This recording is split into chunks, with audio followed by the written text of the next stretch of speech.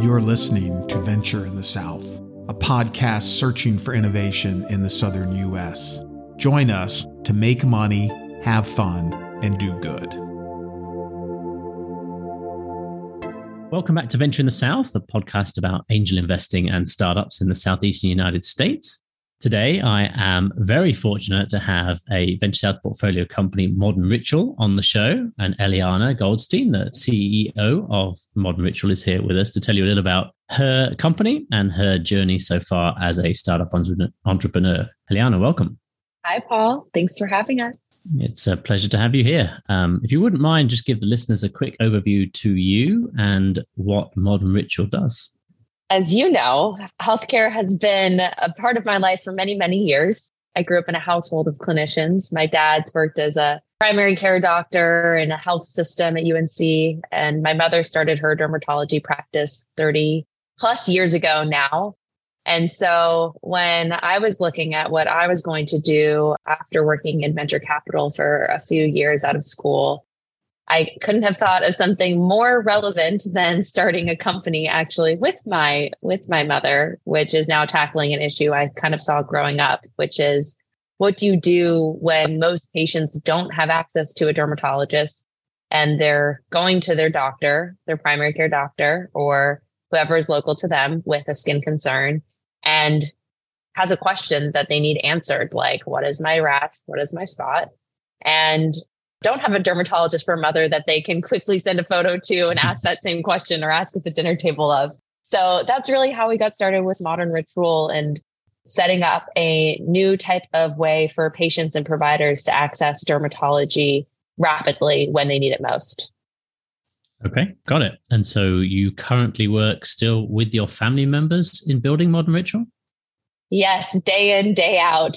I've learned that doctors are very much so entrepreneurs. I don't know if I thought that entirely growing up, but now I see it a lot. And I see it in the customers we work with that, yes, my mother is in fact my co-founder. And actually earlier this year, my mother and father, we were all in a published research paper together on Tele-Dermatology. Interesting. I imagine that is fun and challenging at the same time. It is. Someone once said, having a startup is like having a baby. So imagine a baby with your parents. It is a journey like no other. I don't know if everyone needs to visualize that, but it is, you get all of the highs of highs and I'm sure they could say the same. You learn to see one another in very different ways, but I feel lucky. It's a pretty cool experience. Probably a supportive co-founding unit. That's great. How did Modern Ritual actually get started? We started when I was still back living in St. Louis, Missouri. We were talking about this idea, my mother and I, that men don't really have access to sunscreen. This was something, she's a Mohs surgeon, skin cancer surgeon. She would always say, I see more and more men in my clinic who have a spot or a rash, and I wish that they would just start wearing sunscreen. So for about a year, my mother and I would work at nights to think around how could we get more men to start wearing sunscreen daily. And we started selling sunscreen. We started getting features on the Today Show, with partnering with Katie Couric, all of these really cool things all around marketing sunscreen to men. But in parallel, a big part of what my mother loves and what I love is education and advocacy. And so we got my mother onto TikTok. And that is not a platform, I will be honest, that she organically would go to. She would much rather just be in a room with friends, maybe a glass of wine in hand. On TikTok, she just started talking about, how to know if your spot is skin cancer. What does skin cancer look like? And videos just started blowing up in a way that neither of us could have expected, where people would comment, I have no access to a dermatologist near me, but these videos, I think I see something on my body and it takes 6 months for me to get in here locally. Can I send you a photo? And we started thinking, well, oh gosh, what are we doing here? We can't, this is not how medicine is done. But it did show us that there was clearly something happening in the marketplace where our skill sets were really uniquely paired to tap together my background in public health and hers in medicine to tackle what's the even bigger opportunity, which is expanding access to care and looking at what are the current gaps in the marketplace competitively. Why haven't other solutions taken off? So we spent about 6 months last year just really evaluating what was out there in terms of telehealth options for patients, for providers. And that's where we realized that at the end of the day, there's still this huge gap because patients are still out there looking for better care. And when they can't get to a dermatologist, they're going to their primary care doctor, who's much more readily available, but didn't have the existing tools and technology to screen their patients for these types of concerning lesions. And so that's really where we saw this trifecta of we could provide a better experience for patients, for providers, and make it economically feasible for the healthcare system. Well, we probably had landed on something pretty big. Okay. So if you now built the platform and people are using it? Yes, we have dozens and dozens of doctors across the Southeast. And now we've expanded to California as well, New York, including urgent care, primary care solo practices, multi-site clinic. And we're soon looking to launch with a large health system across North Carolina, where this will be a covered service for their patients. So it's been really exciting to see how this platform has grown from one pilot in one summer to clinicians all across the Southeastern US having access to care in a way that wasn't previously accessible. Great. Congratulations on the progress so far. Yes, it's been a busy last few months. So it's interesting the way you phrase it. So the customer for you is the physician or the primary care doctor or the hospital system or something like that, not the individual with a concerning lesion, right? Right. And I love that we started with the patient. That was who was initially reaching out to us.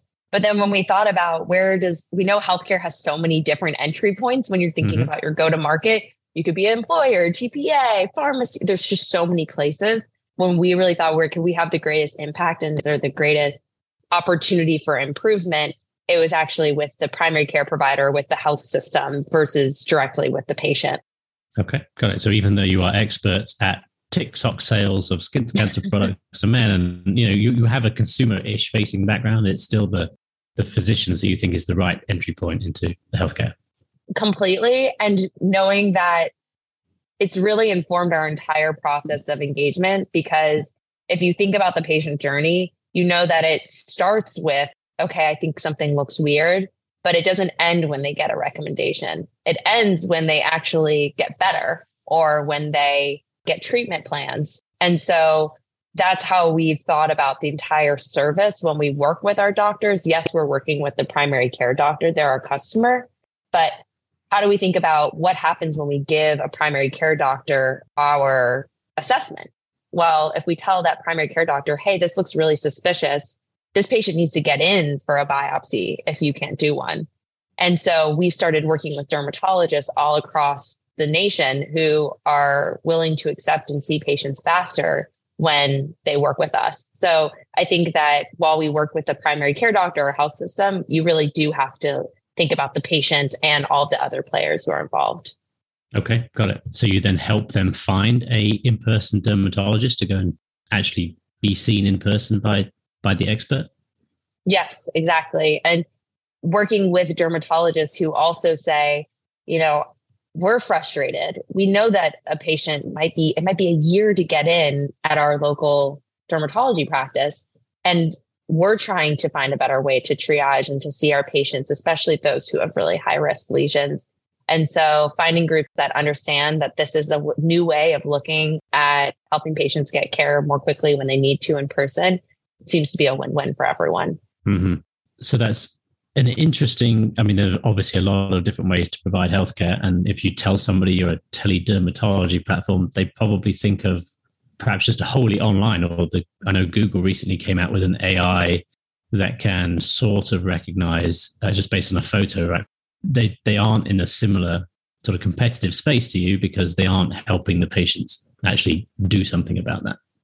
Yeah. And I think that with a lot of new AI tools, it's how they get implemented and how they integrate with a lot of the systems that are there today and where they're going. And so just like you were saying, there's some tools that are helping providers or patients say, this is the direction you're going in. This is what it might be.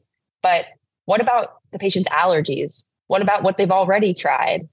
What about what the physician has tried? There's all of these other elements that exist. And at the end of the day, they're still going to need more support, both emotional and from a medical standpoint, that we're being brought in to help these clinics with. Okay. Do you use some of those other tools to sort of help the patients on that journey?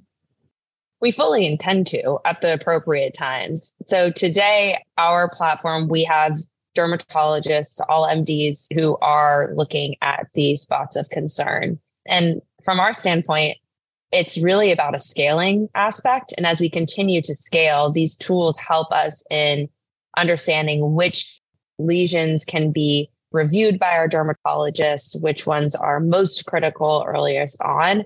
And so we fully intend to, one, have an incredibly robust data set of images that we're looking at internally to make sure that we're continuing to have a diverse set of images on all sets of skin tones and ages and profiles, but that we're also leveraging the best of the best in terms of technology to make sure that we're growing as quickly as we can. Okay. So obviously technological sophistication is one thing. Getting people to actually use it because it's easy to use and delivers value for them is another. So you've given us a bit of a sense of how many physicians are using it, but how many of them are actually using it and how many patients are they seeing with it? How is that flow through to the dermatologist actually working so far? Yeah, so we have clinics. What I think has really been beautiful is we have clinics that have anywhere from they're just starting out. Maybe it's a provider who left a health system and is going out on their own and now wants the support of a dermatologist, to clinics that have 10, 20, 50 providers and are looking to now streamline their operations because it is a 5-month wait to get into their local dermatologist. And this is helping them drive revenue in their clinics and save time in all these other areas. But we're seeing on average that the providers who do use it may use it anywhere from 1, 2, 3 times a week up to every single patient if they're having a patient that has a history of skin cancer or is in an aging population, like with a PACE market that we're looking at right now. So it really is, we're trying to be super mindful in the clinics we go after and understanding what their patient population looks like and how this will most effectively fit in. So we know pediatrics will look a lot different than a PACE or a Medicare population. Rolling South is changing venture with no upfront fees for accredited investors and deep diligence to bring our investors the best deals in the Southern United States. We're co-invested with you, so we only make money if you do. Join us to make money, have fun, and do good.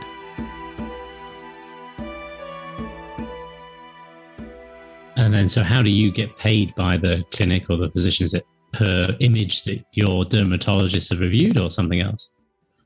So we have different pricing scales depending on the size of the clinic because we're a startup. We know that if someone came to us with one flat rate, we say, what are you treating the other guys with?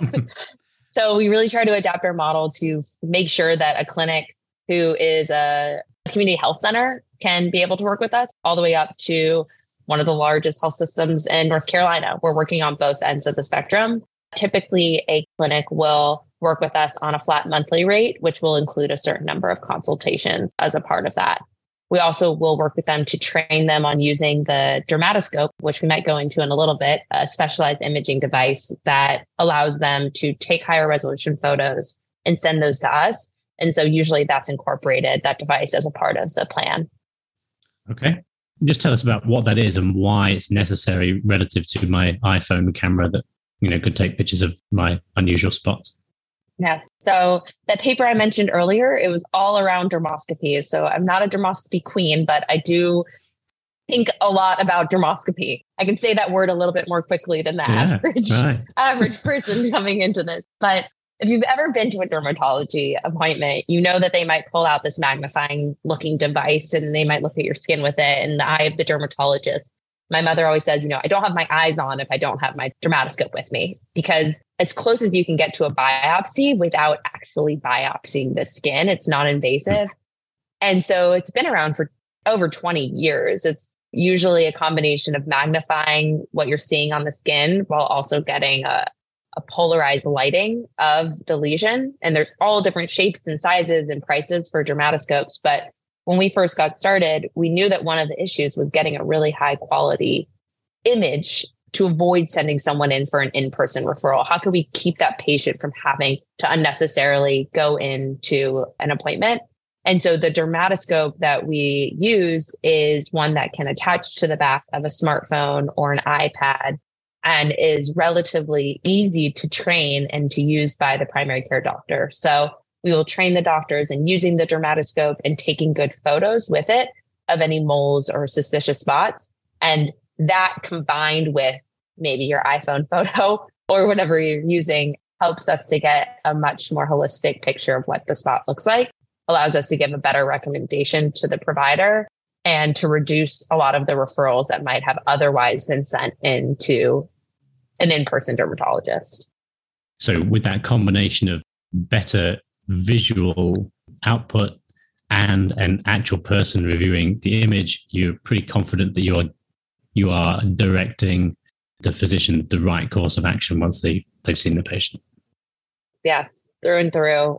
Less referrals out, higher recommendations coming into the doctors, and higher satisfaction for everyone. Okay, great. I know healthcare is sometimes stymied, especially telehealth, by local regulations and state level rules and who's allowed to practice in which locations. Do you run into that in your business too? Working with a clinician means that you start from the very beginning. This is first and foremost on the table of topics you're discussing, because it has to be. You have to think about HIPAA, you have to think about patient privacy, and of course, regulations. So we brought in amazing legal counsel to set us up in what is called a friendly PC model, where as we go into new states, we are staying compliant in every state that we go into, and that we are being mindful of which states that we enter and when we enter them. Now, we have been fortunate to also be working in a provider to provider setting versus a provider to patient setting, which allows us to have a little bit more flexibility when we're going in and looking to partner with clinics. Ultimately, the provider is the physician who's seeing the patient, right? So you're just helping them make the right referral or the right decisions. Exactly. A better triage. Okay. Well, I think we've now got a pretty good idea of what Modern Ritual does. How do you get in front of large numbers of physicians to turn this into a universally used technique? In a lot of ways, the way we've approached this has taken some lessons from the consumer side and then starting to adjust and morph them to really fit into a scalable B2B model. So when I'd say that, I mean, understanding that first impressions matter, because you can't afford to be paying an egregious amount to acquire every single new customer. I just had a call today who said, how did you hear about us? That's always my first question. Why? We're this young, small startup. Why are you taking the time to talk with me? He said, I'm in a couple of groups. I asked about dermatology and your name was one of the ones that came to the top of the list. And so hearing that right now and today is a good sign that we're doing things right. And that means that we're spending the time with our customers to hear their feedback, to listen to them. But beyond that, beyond the good stuff, is really being mindful in terms of setting up good campaign flows, continuing to post thought leadership, both on LinkedIn at the right forums, so being in the right place, right time, and doing things that seem kind of crazy sometimes and taking big bets. So that can look anywhere from bringing, both parents to a conference and allowing yourselves to be the family trio that is out and about, and being a little kooky with it, to hosting dinners and lunches for physicians and having real conversations about what's working for them. We've got a couple of tricks up our sleeve, but those are a few of them. Good. I hope they continue to get more people using it. Just to go back to one thing you said right at the beginning, after you had spent some time in VC after school. So tell us a little bit about what you did in the VC space on the other side of the table, and then how that affects your approach as an entrepreneur. So when I was graduating from school, I applied for a program, Venture for America. And as a part of that program, you work in a startup or venture capital fund that is perhaps not located in New York or California, but really in a place where there's a lot of opportunity for entrepreneurs to grow, but perhaps people aren't always moving there organically right out of school. So I went to St. Louis, Missouri, and that's how I actually discovered the world of venture capital. I always say some people are now in venture capital clubs in college and they know, and I was the one who was applying for 80% were these 2-person teams. And then all of a sudden I heard about VC and said, okay, that's interesting. Let me explore that. And it was aerospace venture capital because it was with Boeing. And I said, okay, yeah. I'm not an aerospace engineer. How am I going to convince them that I should work here? And what I said is, I want to learn from the best of the best entrepreneurs, and the people who are getting funded here should be some of the best. They're growing, they're creating businesses that are high risk. They're going to space, or they're changing connectivity for the better. And I will treat this like my residency, as if I were a clinician, and work the long hours, and will do what it takes to learn. And so I really think that it was a small team, and there were 2.5 analysts of us. And it gave me the opportunity to see everything from, of course, the grunt work of reviewing the hundreds of thousands of decks that come through. But that's the only way you learn of what does a good pitch look and sound like, what perks or piques a partner's interest, what's said behind the table. So I think that it was this incredible experience that also gave me the first itch to take the leap and the plunge that has now led us here today. Okay. One thing that I have noticed is you are pretty conscientious about sending updates to your investors. I imagine that's probably something you learned as a good practice being on the VC side too. Yes. Otherwise, you're the one pinging someone asking for the update. Yeah. On that. And that if you want to, everything is a relationship, and relationships are built on trust. And I really do put so much trust in our advisors and our investors. And they've reciprocated by, like, Venture South being an incredible partner. And, when we say, hey, we're trying to figure out how we approach this new pricing model, or we're trying to get in front of this customer, is there any way you would help us think about us? They respond, and they do get back to us. So I think it's a two-way street. Yeah. Would like to try to be helpful if we can. I know it's a cliche that venture capitalists are helpful, but they do try to do their best sometimes. So keep asking, and they eventually will deliver. So that's very interesting. You have been a medical expert, a VC expert, the queen of the dermatoscopes, or whatever it is, however you pronounce it. What comes next in your evolution and modern rituals as well? Where does it go next? Oh, I would like to be a great leader and a great manager, and to build a really robust, powerful, and community-oriented team. That I think is something that will make us excel. I think everyone knows, great startups are really great teams. And so I think continue to build that out, and who knows, maybe having an all-star cost-effective company retreat, but getting that into the swings would be great. But outside of that, I think I'm learning every day in terms of B2B sales. And again, it goes back to relationships and having fun with it. So getting some new tips and tricks. So for anyone listening, if they have a great podcast, book, advisor, or mentor that they've come across that has really stood out to them, I'm always looking for recs. Okay, great. I love that. Building a great team is absolutely a underappreciated part of the early stage company journey, and not something people have necessarily done that much of in the past. So often comes with a steep learning curve for entrepreneurs. So I'm glad you are looking forward to tackling that. How many people have you got on the team so far that are not relatives? Oh, Lord. So we have a lot of our team has been either wonderful. Well, we have many dermatology readers, so I will exclude them from that. But a lot of it has been contractors who have come in, sales interns that we've leveraged throughout the course of the company, who are actually doing some of the sales outbound and have allowed us to be scrappy and grow. So I'm actually hiring our first full-time employee at the moment. So again, I will take anyone who has the best of the best within there, who's really passionate about the future of healthcare equity, and being a part of a fast-moving, shaking business. I would love to speak with them. Okay, great. One last question for you then. If any listeners out there do have a concerning lesion or skin issue, what should they do?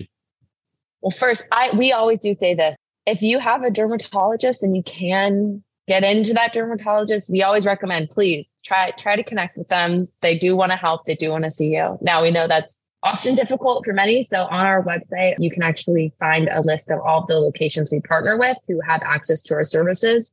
And most of them you can get seen within a week or less to be seen for your spot or skin concern.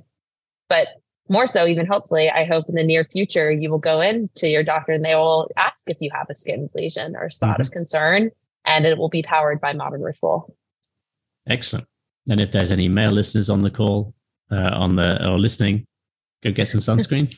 Go get some sunscreen. We're selling out fast. It will be a vintage item that is available. But yes, they should. And I do want to say, especially for male listeners, it'll be the number one, melanoma will be the number one cancer in men in the next 5 or so years. So please get to know your body, do skin exams at home, get to know your skin. And if you do see something, reach out so that way you can get help sooner than later. So it's very treatable when caught early.